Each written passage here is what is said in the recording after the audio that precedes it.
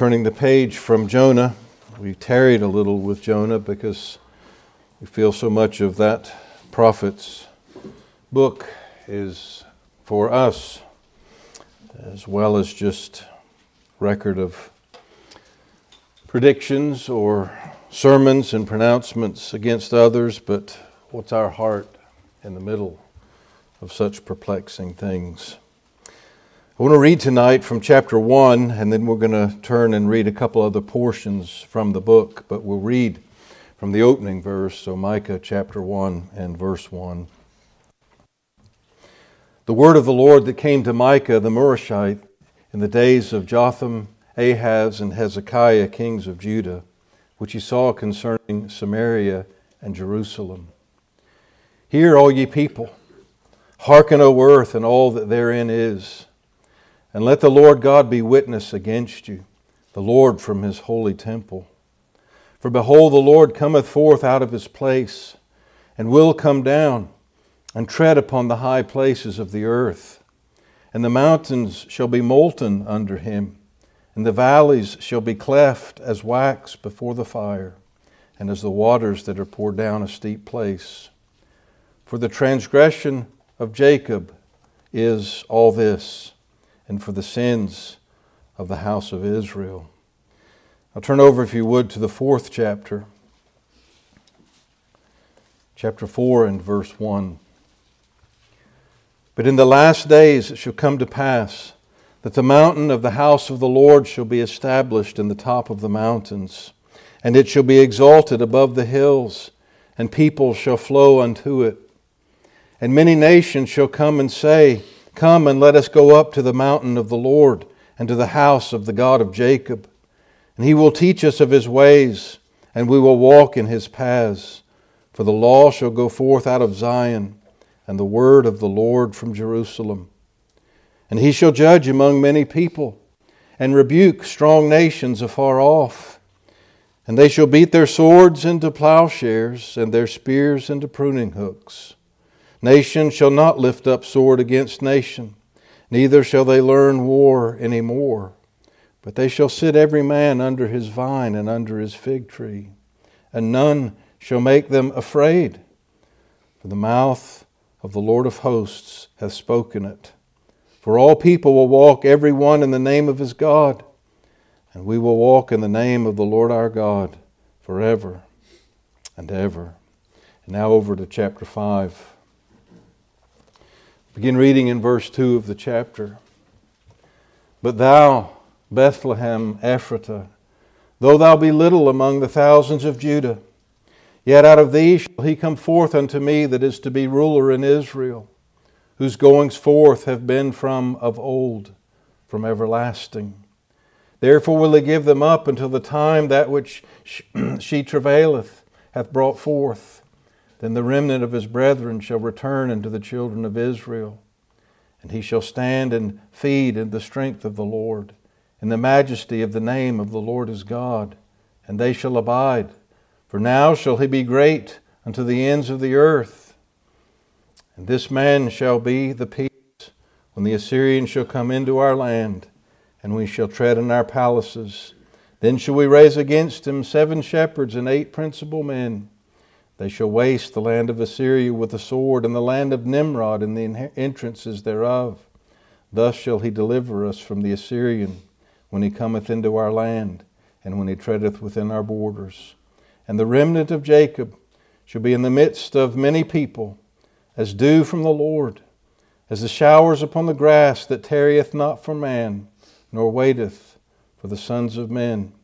And the remnant of Jacob shall be among the Gentiles, in the midst of many peoples, as a lion among the beasts of the forest, as a young lion among the flocks of sheep, who if he go through, both treadeth down and teareth in pieces, and none can deliver. Thine hand shall be lifted up upon thine adversaries, and all thine enemies shall be cut off. And it shall come to pass in that day, saith the Lord, that I will cut off thy horses out of the midst of thee, and I will destroy thy chariots. I will cut off thy cities of thy land, and throw down all thy strongholds, and will cut off witchcrafts out of thine hand, and thou shalt have no more soothsayers. Thy graven images also will I cut off, and thy standing images out of the midst of thee. Thou shalt no more worship the work of thine hands. I will pluck up thy groves out of the midst of thee. So will I destroy thy cities. And I will execute vengeance in anger upon the fury, and fury upon the heathen, such as they have not heard. We'll end our reading. Trust the Lord again will bless and prosper the public reading of His inspired word. I just ask you to join with me, and let's bow our heads and hearts once again together. Our Heavenly Father, we come tonight rejoicing at the opportunity of singing corporate praise, corporate testimony. And we ask even now that as we turn again the pages of your word, Lord, there are so many distractions, so many things perhaps of the week already pressing upon the mind. Lord, we pray that we might again, the help of your Spirit, give pause in this Lord's day. And give us grace in considering something of the words of this prophet. We ask these things in Jesus' precious and worthy name. Amen. As we resume our journey and brief survey of the minor prophets, we come obviously tonight to the prophecy of Michah. Michah, an abbreviated form whose name means who is like God, who is like the Lord. We sing that. It's echoed through the Scriptures. But Michah was a contemporary with Isaiah. He was a contemporary with Amos. You read in the chronicle at the beginning of his book, the kings that he served and ministered under. It's really almost an echo of the opening pages or verses of Isaiah. And so we learn a little bit. We've already been there, if you will, in our study of the minor prophets. What Amos was to the northern kingdom, in many ways Michah was to the southern. Now Michah mentions the northern kingdom. He mentions Samaria in the opening verse of his prophecy, but as you gather through the book, most of his ministry was given to the south. He, like Amos, was not from Jerusalem, so he wasn't an urbanite. He was in the fertile south of Judah. He was about 24 miles southwest of Jerusalem, where he's from, as he mentions his place of birth here. But I say what Amos was to the north, Michah was to the south. What Amos predicted for the northern tribes was fulfilled very shortly after his prophecy. What Michah predicted for the south was fulfilled in a later generation. The Assyrians that sacked Samaria and took captive the northern tribes came and approached Jerusalem, and, well, we know the story under Hezekiah, that mighty prayer. And God gave mercy, gave Jerusalem and Judea a respite, as it were. It wasn't until the Babylonians came that they were carried captive. But I say Michah then echoes Amos in so many ways. If we were to go through the prophecy in detail, we find in many ways some of the social sins that Amos preached against in the north, Michah preaches against in the south. I may have mentioned this in going through Amos, but when I was a teenager and was taken captive, as it were, by Amos, I remember being a little troubled at first that he was preaching so much against the social ills of the day. I grew up hearing about the rise of liberalism, the social gospel of those that were leaving the fundamentals of the faith. And I thought, well, it's the unbelievers that are worried about all the social, temporal stuff. But yet that's not true. It's just they were pursuing temporal good, temporal ministries, as it were, without the needs of the soul. That was the problem with the social gospel of the liberals. But when the gospel is denied, when truth is abandoned, when truth is fallen in the streets, as we read the phrase, social ills become prominent. Society begins really to crumble. You read in this prophecy of something the Lord echoes in the Gospels. People from their own households receive dangers. There's no safety there. What an awful characteristic of our age. I remember as a child hearing preachers often talk about the concerted assault upon the home, the basic institution of society. And really, how many solid, stable homes are represented in our culture today? In many ways, we have a mass of selfish, self-centered individuals seeking to avenge all the sins that have been meted out upon them, and perhaps they've been many. But the gospel doesn't answer sin with sin. Yet we see our culture, as in the days of Amos and Michah, crumbling before our eyes. But Michah has an interesting distinction among the Old Testament prophets. And that, of course, you would perhaps have noticed and taken thought of as we read from chapter 5. Michah is given the distinction of being the only prophet in the Old Testament that gives the birthplace of Israel's Messiah. Chapter 5 and verse 2. But thou, Bethlehem Ephratah, though thou be little among the thousands of Judah, yet out of thee shall he come forth unto me, that is to be ruler in Israel. We'll come back and finish that verse here in a moment. Here, I say, is the only place in the Old Testament where the birthplace of the Messiah is named, and yet it is known. You go to the Gospels. When the wise men approach Herod, they've seen the star from the east, and they want to come and worship one that is born King of the Jews. What does Herod do? He calls in the chief priests. Where's the Messiah supposed to be born? Bethlehem. They give him the answer. They know the prophecy. And you find in John's Gospel some of Jesus' detractors, knowing that he was from Galilee or lived there, say he can't be the Messiah. Out of Galilee arises no prophet. The Messiah is supposed to come from Bethlehem. Of course, had these only cared to look. In the remarkable providence of God, this Jesus of Nazareth was born in Bethlehem of Judea, because his parents were of the house and lineage of David. And you think even the testimony that is to unbelieving Israel. Joseph of the lineage of David. And yet what does it mean? He is virtually a pauper. A poor man from a poor village. Truly, there's no hope, it seems. But yet that's the Old Testament prophecy, various other places of the branch. That shoot that arises from a root, from that which has been cut down and left for dead, and presumed to be dead. But the branch arises from it. And of course, there is one of the many and wonderful pictures of our Christ. I want tonight just to focus on this 5th chapter. We're going to turn a couple other portions, which is why we read from the others, but just to look from Micah's prophecy of his words with regard to Israel's king. His prophecy is one that is filled with challenges against sin. As Amos, his contemporary in the north, the theme of judgment is prominent. It is fierce, if you will. We noted that even in some of our reading.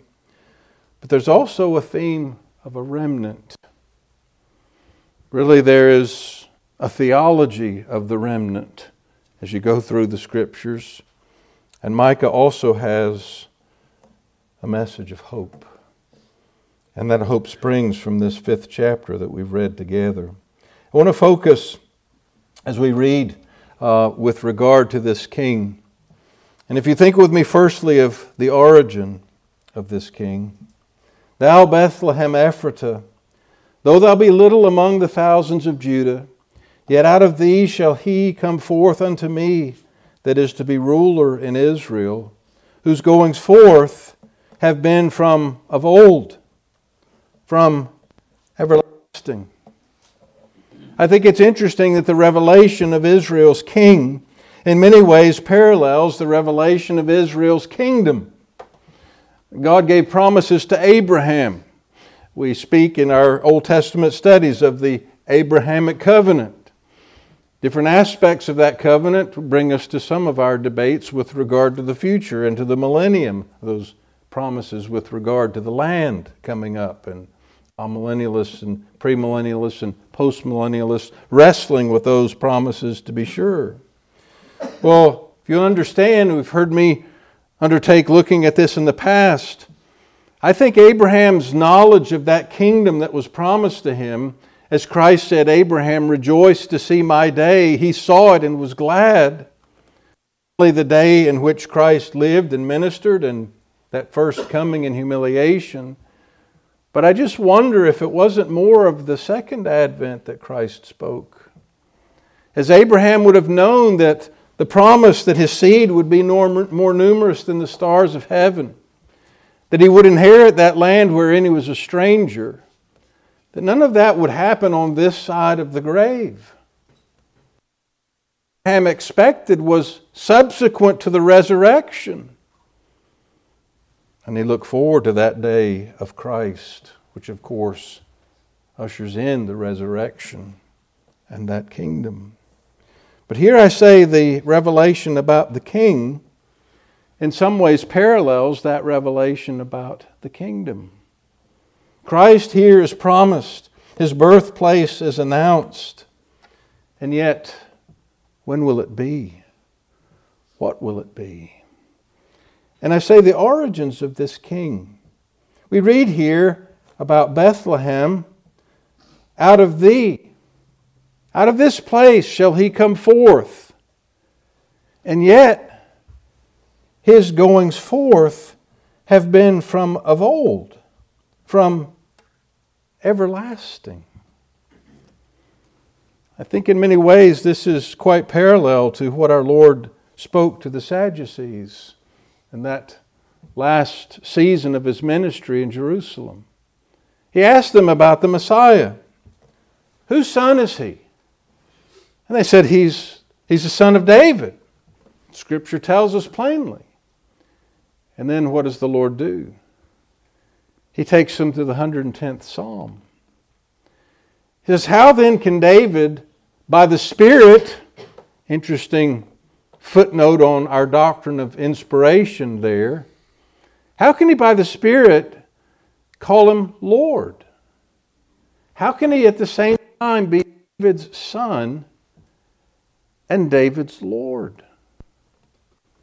And of course, our Lord calling upon these Bible scholars to work through their theology, to have a doctrine of the true humanity and yet the eternity and deity,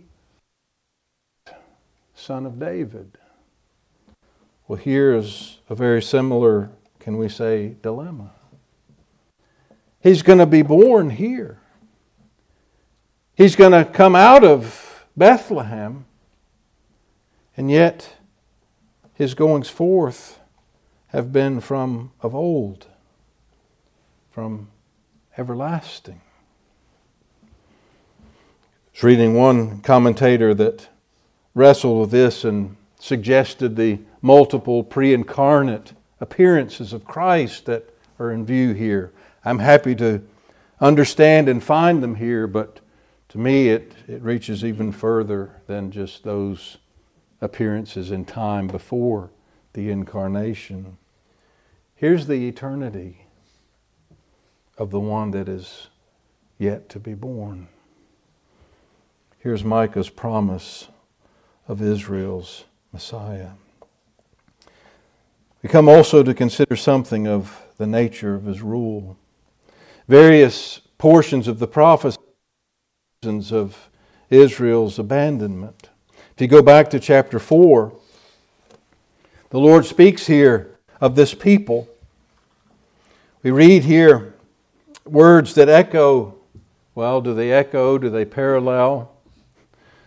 It's virtually the same as the second chapter of Isaiah.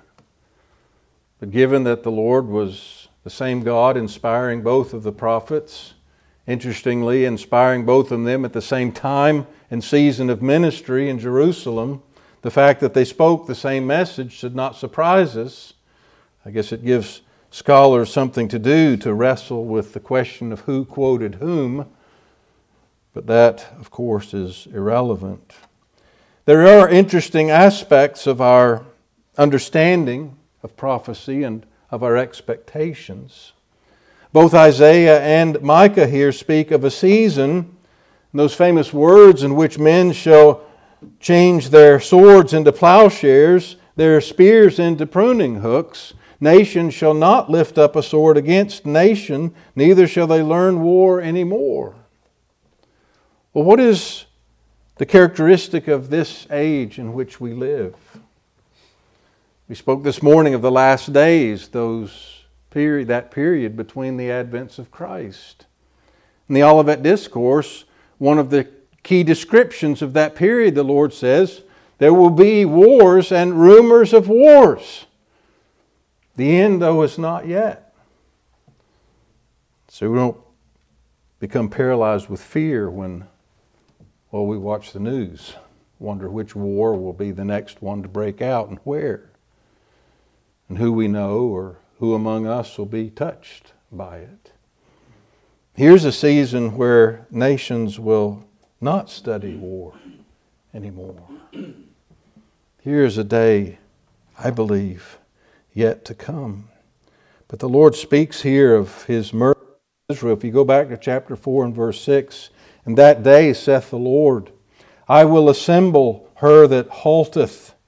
I will gather her that is driven out, and her that I have afflicted. And I will make her that halted a remnant, her that was cast off or cast far off, a strong nation. And the Lord shall reign over them in Mount Zion from henceforth even forever." The blessing of this people. Again, we're not going through some of the details and the pointed sermons that Micah has in here as we did with Amos. But as he's spoken against the evils, the gross evils and sins of Judah and Jerusalem, he speaks of a day of forgiveness. He speaks of a remnant inheriting these promised blessings. If you go back to chapter 5 and see something then of the reign of this one, verse 4 we read in the 5th chapter now, "And he shall stand and feed in the strength of the Lord, in the majesty of the name of the Lord his God, and they shall abide. For now he shall be great unto the ends of the earth." Think of the nature of this king's rule. He shall stand and feed. A word here with reference to shepherding. His reign is shepherd-like. And you think of all that the shepherd was and did for his sheep. The good shepherd, as our Lord reflects, even giving his life for the sheep. This king's reign is shepherd-like. And of course we have that perhaps most famous of all the Psalms. The Lord is my shepherd, I shall not want. I won't lack anything, because the infinite, eternal, and unchangeable God is shepherding me.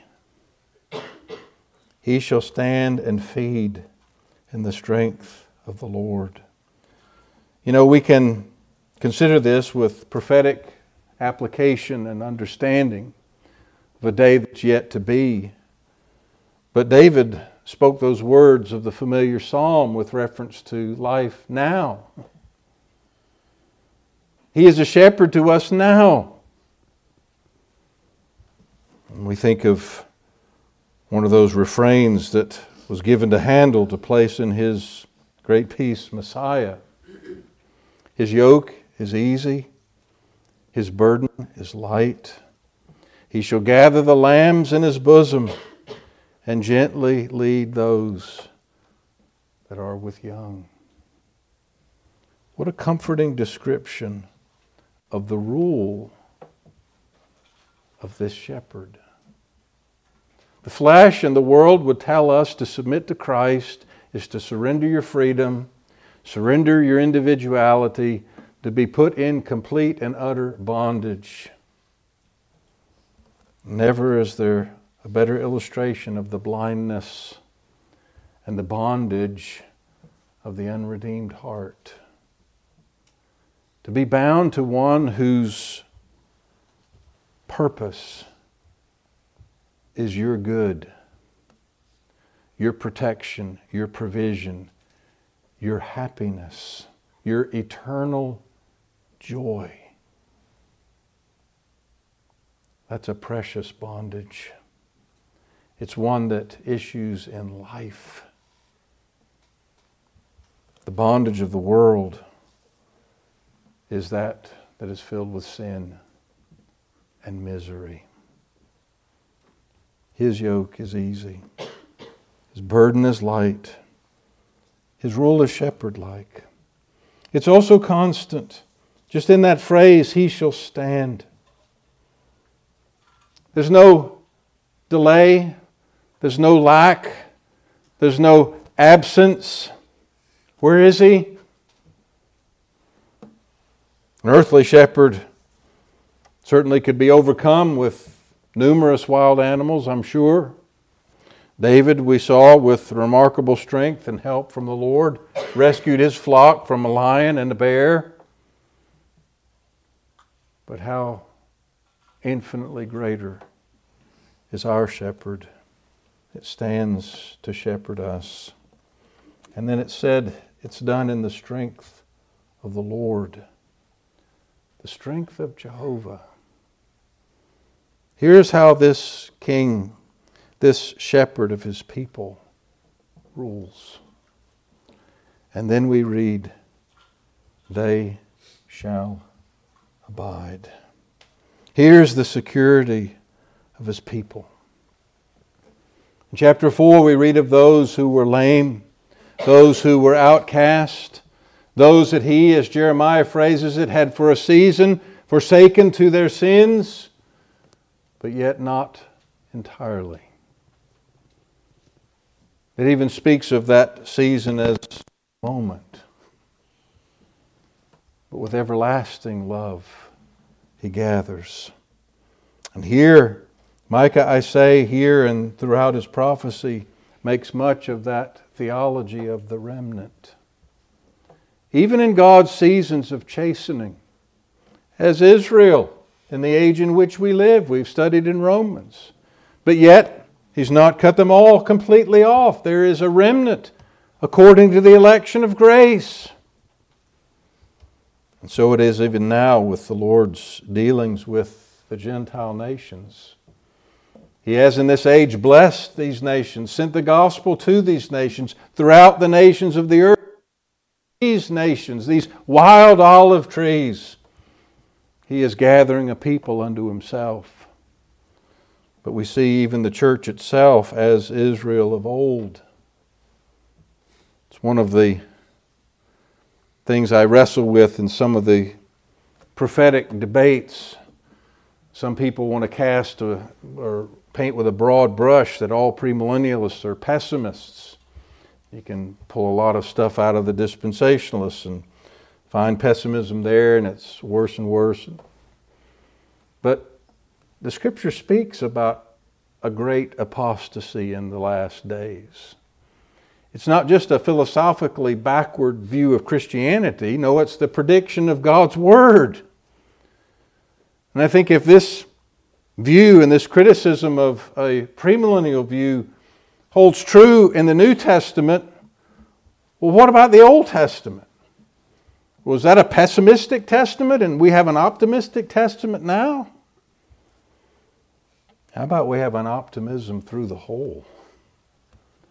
That even in seasons when God has sovereignly allowed them to pursue their sins to the point of apostasy and ultimately chastening, that He doesn't abandon the remnant of His heritage. He preserves a remnant. He preserves a testimony in the earth until that later day in which He will move with revival blessing. Micah looks forward to that day. Jesus, in speaking of that good shepherd, other sheep have I, He said, that are not of this fold. I'm going to gather them, bring them in, so there'll be one fold and one shepherd. And I say Micah, who was given to preach to Judah as Amos to the north, a harbinger of captivity, centuries of captivity now we know. And yet here is a message of hope. A king is going to come out of Bethlehem. Not just any king, not just any son of David, one whose goings forth have been from of old, from everlasting, one whose kingdom, one whose redeemed people will know no end. That's a prophet that has a good word to bring when he can preach hard message in hard times and yet ultimately point to that day. We have the same message. In some ways we have the same apostasies surrounding us today. We have the same gospel to share, the same Christ to proclaim. Let us as sheep under this chief shepherd rejoice and proclaim the good news until that day. Let's bow our heads together. Our Heavenly Father, we ask tonight, Lord, we could turn in this prophecy as we've turned in Amos and find descriptions of particular blatant sins. Lord, we don't have to look far at all to find the same sins in our nation, in our age. But Lord, we're grateful that there's still the same remedy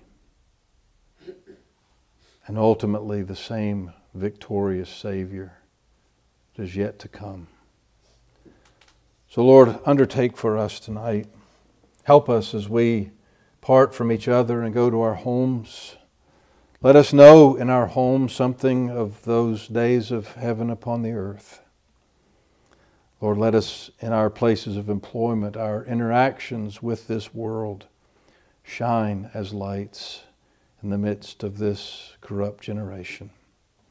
So bless us now, Lord, we ask. Take up the word we have considered this Sabbath. Strengthen us by it. We pray it in Jesus' name. Amen.